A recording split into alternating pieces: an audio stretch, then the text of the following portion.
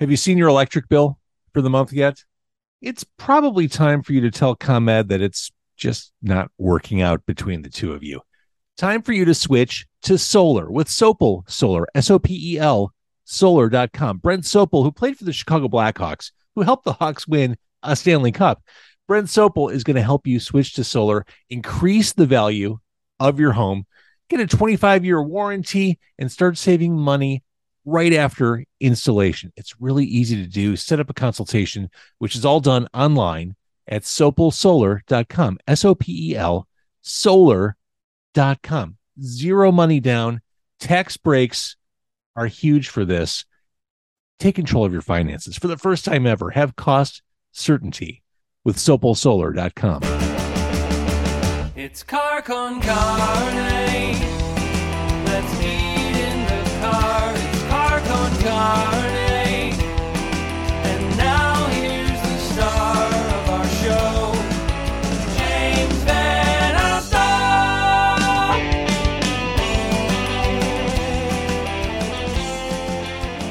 So this is Car Con Carne. I'm James Van Alstyne. And the way this show usually works is I meet a guest in my car outside a Chicago area or suburban area, city restaurant, brew pub, something.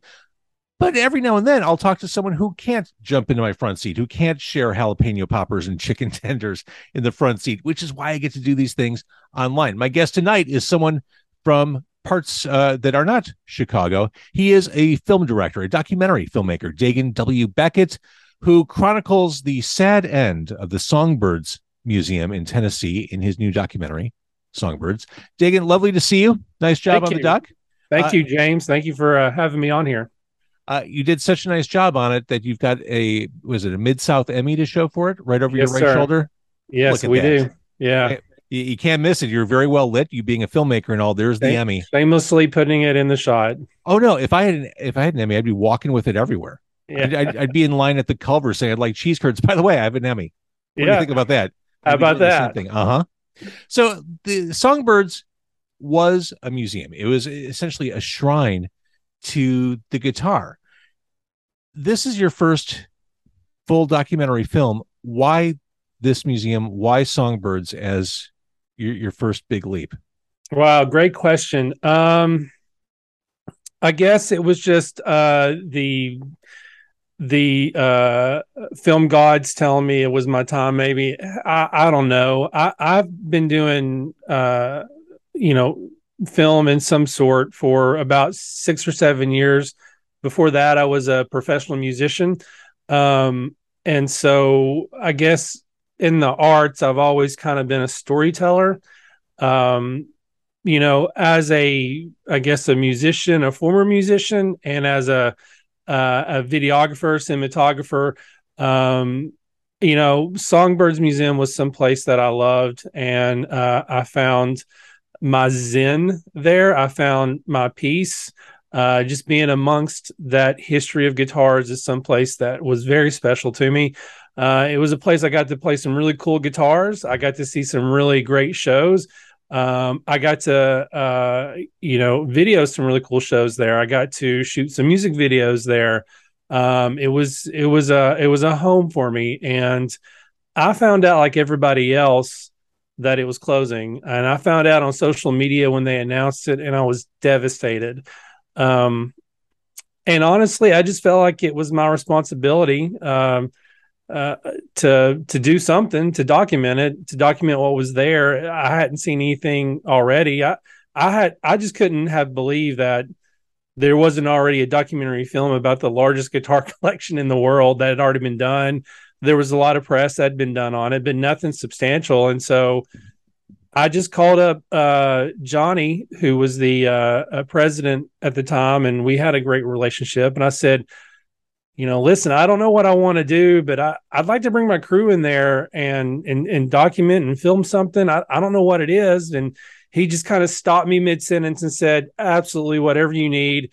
You just have a week to do it before we close. Oh, man.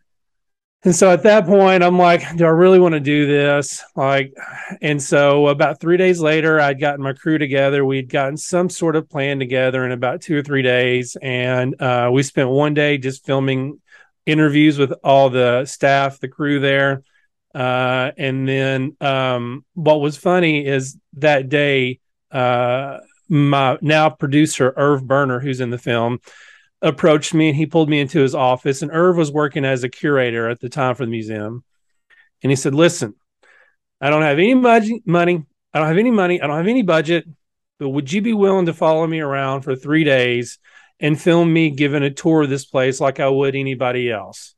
And I said, absolutely. Oh, that would be amazing to do. And that 3 hours turned into a 3-day long shoot for the next 3 days. So we spent about 4 or 5 days there total, filming every inch of the place, all the guitars, all the interviews. We filmed the last show that was there. We filmed the crew walking out for the very last time, very bittersweet moment. And then, about 2 months later, I had my first cut of the film, and that was almost 2 years ago. And here we are. So again, this is Songbirds. It's a documentary about the Songbirds Museum. Like you said, the largest collection of guitars. The first acquisition they had was a $25,000 purchase of a 54 Fender Strat. I mean, it's a love letter to the guitar, this movie. Yes, it's about this museum. I guess as I started to watch, I was surprised by a couple things. One, this didn't exist as a museum before this. Correct. As I'm watching this, I'm like, well, of course there was a need or there was interest in that. But then the second thought I had was, this place only existed for 3 years. Like it seems like you're documenting something that never quite got enough momentum to take hold. Yeah, that's the sad part about this, is that it really took about 8 years total to flesh out this vision from those who were the architects of this endeavor. It took about 8 years to get all the pieces collected and together to where they were ready to open the doors. And then they were only open for 3 years. And I remember, just talking on the side in the museum, to to the staff members, like, they're finally starting to take off. They're starting to see some profits. The live shows were getting packed out. They were having some heavy hitter artists come in to do some shows, and things were really going well. And then, bam, the pandemic hit and everything shut down. And it was one of those things that, like, look, it's costing us, this much still, that we still have to pay our rent every month. And even though nobody's coming, things are shut down, we still have to properly air condition this place. I think they told me the humidity had to be at a certain precise level. Of course. The security costs, like, it was just, we can't keep paying for this stuff, and there's just no end in sight. And so unfortunately the decision had to be made, like, listen, we got to close the doors to this place, and the guitars that were there, belonged to other people, and they rightfully so wanted them back because of the pandemic. And so we just got to close it, and they just had to close the doors. So that was the end of the story. Was it Johnny at the beginning of the movie who said "COVID can go suck one"? That's one of the first lines of the film. He has since regret saying that, but I think that's one of the best lines in the film. That sums up what we were all thinking. Yeah, we still think it. I'm right there with them. What's interesting, we're recording this on August 16th, 2022. It was 2 years ago yesterday they closed their doors. Absolutely. Yeah, that was it. Crazy. Again, this is kind of a love letter to the guitar. Yes, you're documenting the end of this museum, and you see the last person walking through there. Like you said, you see them closing shop, but the nerdy music fans in all of us get a thrill out of just hearing all this guitar talk. And there's stuff that I guess was probably common sense, but I like hearing it articulated. The demand that the world saw after the Beatles broke pushed down craftsmanship. Like suddenly there was a period when the electric guitars were shoddier than the 1950s classic heyday guitars. Like the 1970s guitars, maybe not as well made. It makes sense to hear it explained in this movie, but I've never heard it said before. And I'm really proud of that. How we can for me, the best part about the film was when I was editing this and putting the story together, was I kept thinking about my mom. My mom loves Elvis. I love the Beatles. My mom loves Elvis.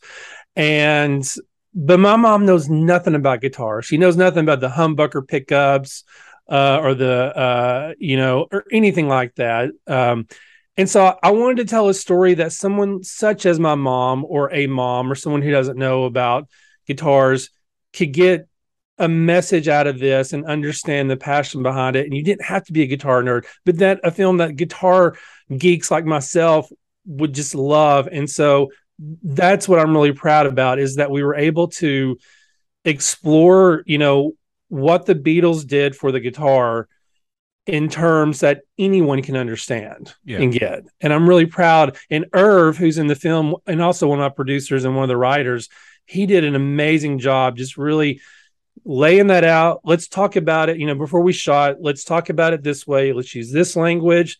Let's not make it too shop talky, let's make it, like this, so that, people can really feel the passion and really understand in layman's terms why the Beatles did what they did for the guitar, why the guitar is like it is. Speaking of Elvis, this is also the anniversary of Elvis's death as we're recording this on this day in 1977, August 16th. Just we're commemorating lots of things, lots of unfortunate things as we're talking. We are. Yeah. It's unfortunate. So the location of the museum, the location of Songbirds, Chattanooga, Tennessee, playing devil's advocate, playing cynic, did the location hurt the long-term prognosis during COVID? Because when I think of Chattanooga, and I realize you're a Mid-South guy, it's, it's what, 5 hours from Memphis, a couple hours away from Nashville. It's not as tourist focused as some of those other big Tennessee cities. Could that have factored into the... Possibly. I've put a lot of thought into that, actually, and in both discussing it with the visionaries for the museum and then just thinking about it after the fact.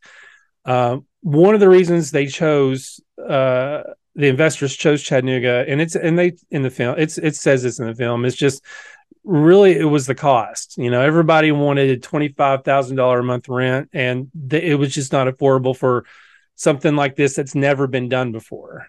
The reason they chose Chattanooga is because it was affordable. The rent was affordable. And I think, and I don't know that this is in the film, but really when you look at Chattanooga, as far as where it's located, it's 2 hours from Atlanta. It's 2 hours from Nashville, 2 hours from Birmingham.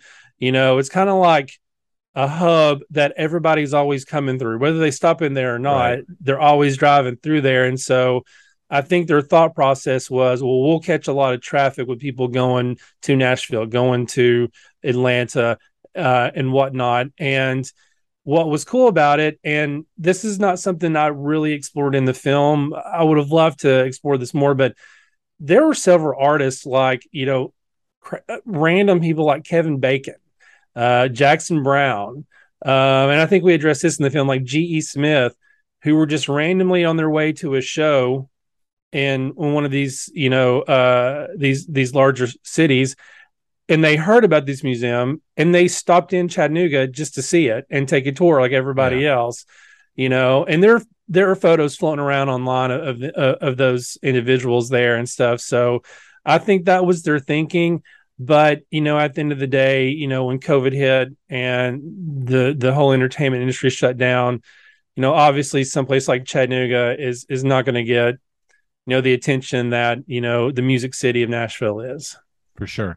And you talked about the musicians' love for the museum. Joe Bonamassa says at some point something to the effect of, we'll never see a collection like this ever again. Like straight up. If you missed it, that was your chance. There it goes. Which, I mean, I trust what he says. If anyone knows the guitar, I would say the same thing. There will never be, and it's hard to explain. And really, my goal with the film was to document this in a way to where, the vision of the museum can still live on almost spiritually through this film. That vision can still live on forever through this film. There's never going to be another collection like this in the world. Maybe one day someplace else in the world, who knows? You never say never. But it's just like, it's a one-time thing. Like it'll never happen again. And a lot of our lifetimes, I hope it does, but hopefully people can kind of still, find a love for that, even if they didn't get there through this film. Speaking of the artists, you have a lot of people, famous talking heads, talking about songbirds. I'm guessing you talked about springing into action to film this movie with mere days to go before closing. I'm guessing that getting those artists to talk on camera was fairly time consuming, and you conducted a lot of those after the museum was actually closed. Yeah. So, you mentioned Joe Bonamassa. That was one of those to where we knew he was coming. We knew he was going to be in New York for a period of like 2 days. And so one of our producers who's in the film, David Davidson, he actually lives in New York, and he's good friends with Joe. And Joe was coming in town for a period of 2 days to visit Dave. And so when we got the call from Dave, like, hey, Joe wants to be in the film. Is there any way you can do this? Yes. Let's get a plane ticket and let's get up there. And then we were filming, we flew from Chattanooga to Long Island. We were up there 24, 48 hours later. I'm there scripting in the plane on my notepad or on my phone the questions for him, and stuff, and Irv and I are kind of putting that narrative together. So, and same thing with John Schneider. I mean, John played in 2018, and I had footage of him playing while the museum was open, and we tracked John Schneider down. He was doing a series of things called, I think, Hazard Fest for Dukes of Hazzard, sure. Which was an experience. And so we had to track him down in the middle of the country doing these things, and he was more than happy to make time to sit down and talk about these guitars. So it was an adventure, to say the least, but it was. I mean, who gets to do this for a living? It's amazing, to get to do this, travel the country and interview these artists and these musicians. So for younger people who are watching or listening, John Schneider, you mentioned Dukes of Hazzard, to another generation, Jonathan Kent on Smallville. Mm-hmm. Just trying to make it relative to. He was Jonathan Kent for me. He wasn't Bo Duke. He was more Jonathan Kent for me. Perfect. I still have a soft spot for that show. I mean, superhero television movies have evolved much since then, but yeah, that was a big deal. I do. I have a soft spot for Smallville. I do. So some of the guitars and people mentioned, I mean, Dick Dale actually played there at the museum. He did. Mm-hmm. I mean, that was late in life for Dick Dale. I think he was he was one of the first shows they had at the museum was Dick Dale. Very early on. And that has to be, I mean, without even looking, that has to be one of his last performances. Mm-hmm. Yeah, I think he passed away shortly after that performance. So it's interesting. I mean, rock and roll, to me, the electric guitar to me is rock and roll. I don't get a rock and roll feel, not for anything good or bad. I just don't feel rock and roll. I feel more that kind of roots of rock and roll and country vibe. Is that what the museum was? It wasn't. It really wasn't. A lot of the artists that were in the film were simply artists that we had access to, either through footage that was shot while it was open, or footage that we were able to capture after the fact from the artists who made themselves available. We had great footage of Marty Stewart, singing in the film and stuff, mm-hmm. but if you were to the way the museum was laid out, which was cool, it was laid out in a timeline. So right when you walked in, it was a 1950s section, and then it transitioned to the 60s, and then the 70s section, and then you had your green room and your vault and all that. And so when you were there, you got mostly like an early 50s vibe, a rock vibe there than anything, but they were always changing out displays and showcases. So I think at one point they were doing women in rock.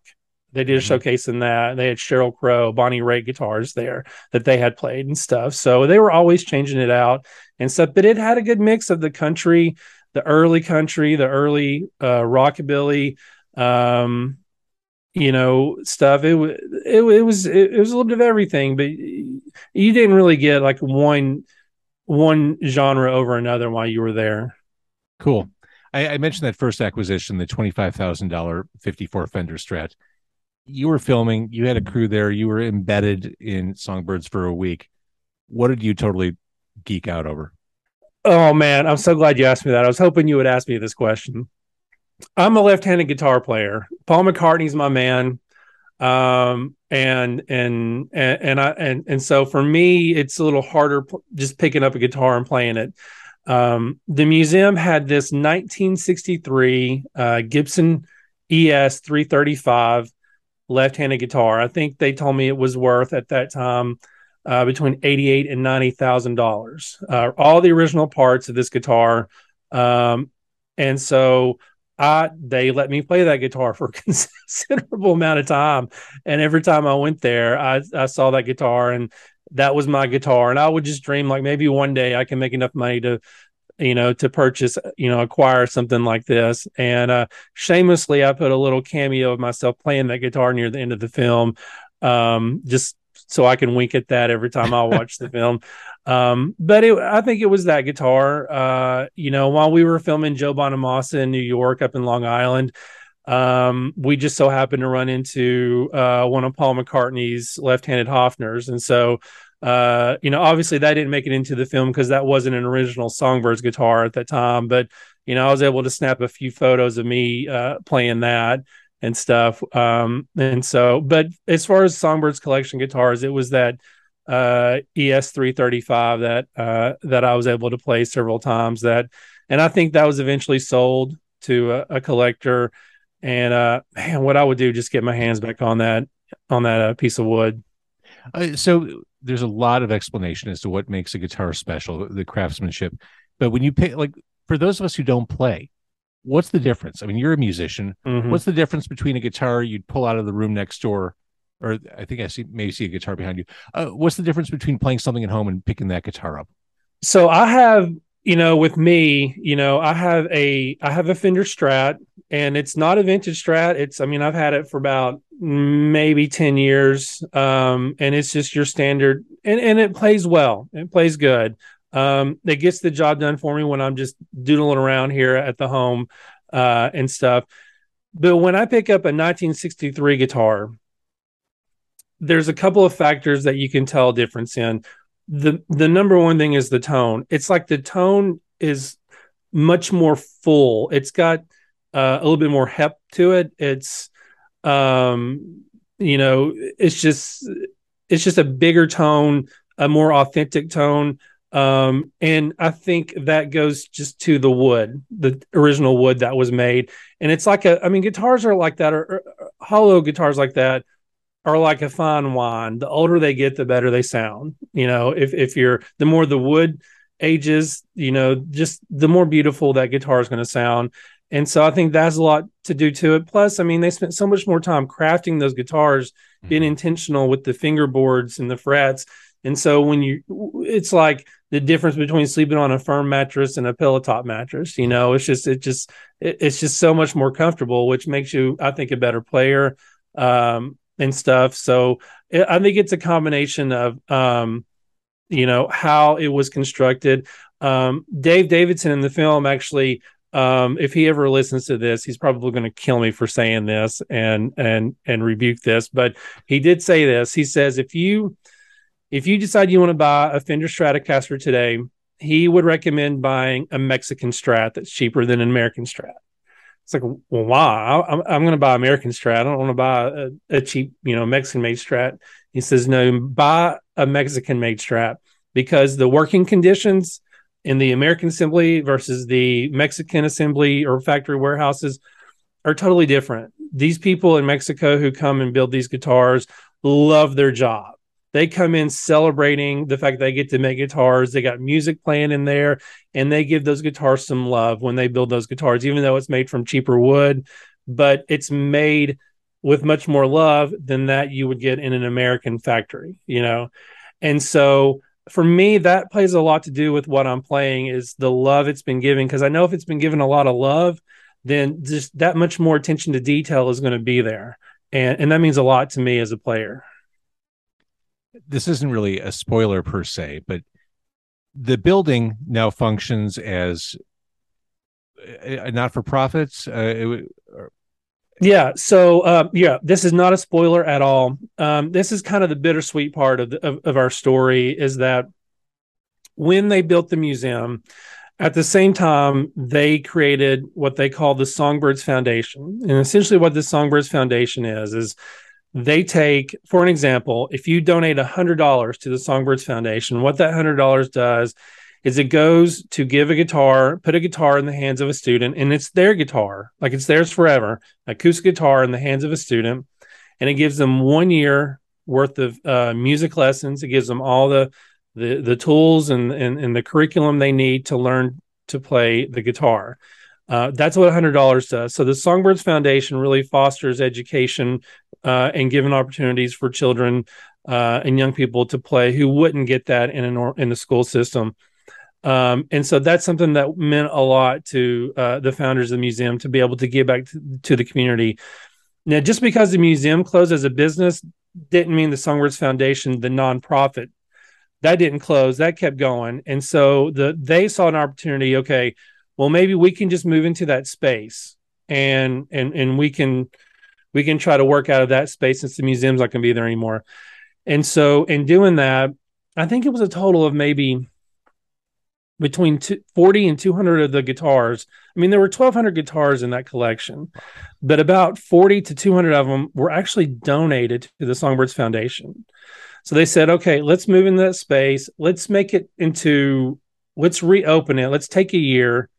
And so what they did is after a year, maybe a year and a half, they reopened it. And it's called the Songbirds Foundation, but they have some of those guitars that were donated back on display there. They've got other things on display, like it's more educational things, like you can go in there and play a guitar and it shows how the acoustics work. It's more of an educational like a traditional museum, like and but they're back to having live shows there, and the sign's back on, the Songbird sign is back on, and you can go and see some live shows. The artists are coming back, and every dime that is made in that place through live shows, tours, if people rent it out, all that goes back into the Songbirds Foundation. And I think last year they served and we put the numbers in the film, I think maybe 3,500 kids got guitars.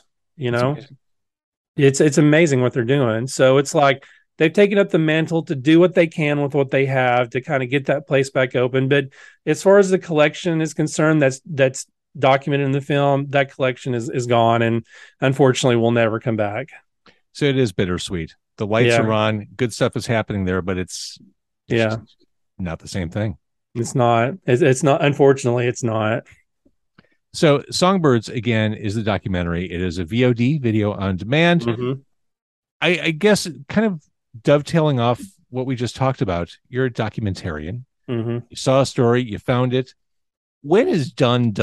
Like, were you finished with the movie before this popped up, before the foundation dropped in, and then you thought, oh, we got to keep going? Or like, how do you know when to walk away from telling a story? I think we had about 5 different endings at one point, and it's like as the foundation progressed and what they were doing, we had to continually tweak our ending to kind of line up with them. And that was totally fine. That was totally fine, but it was frustrating at times. Like, you think you're done, you're submitting it to film festivals, and then we got to change the ending again, and just to reflect what they're doing and stuff. And so, but it's been an amazing process. It's been an amazing ride, like anybody who's an artist will understand, whether you're a musician in the studio or a filmmaker or a painter, at some point, you just have to stop and say, okay, this is it. I can keep tampering with it more. And honestly, we had enough footage. It's only a little over an hour long, the film. Mm-hmm. We could have done an hour and 30. We could have done an hour and 45, but I didn't want to put people to sleep. I wanted quality over quantity, and I wanted to be very well paced, and it ended up being just, I think, 61, 62 minutes. Yeah. So it's an easy watch. And I would just encourage anyone, you don't have to be a guitar nut. You don't have to have an extensive history of music to get anything out of this. In fact, I would argue I would go into this not knowing anything. And then that you're just that much more enlightened after you get through watching it, learning the stuff about our history when it comes to music, and hearing the stories of these people who connected. Because at the end of the day, it's not about the event that happened; it's about the relationships that were built within this place. And I really wanted the heart of this film to be about the relationships that were fostered and made. And I think we came. I think we did a good job of communicating that. I hope we did and stuff. So if you just love a good story, easy watch, check it out. We would love it. I would love it. Well, if there's one thing you knew going into it, music creates community. Exactly. And that's seen in the movie. Again, it's Songbirds. It's a documentary. You can watch it. It is a very digestible 61 minutes. That's Showbiz 101, right? Leave them wanting more. Yeah, exactly. Yeah, exactly. And no spoilers and no promises, but I mean, we got a lot more we're going to tell going forward. There's still a lot more to unpack in the next few years. So there's more to be said, and we're excited about that. Well, I like what you said at the beginning of the call. You saw an opportunity to tell a story. It just sometimes people have that instinct, and they know this is it. This is the moment. It's go time. We're doing this. Yeah. We may not have all the details, but there's something there. We need to do it. And it's better to do it and regret it and ask for forgiveness than regret not doing it at all. So 100%. Well, really nice job on the movie, Dagan. And thank you for talking about it. I really appreciate it. Thank you. Thank you for having me on. It's been an honor. I appreciate you making time for this.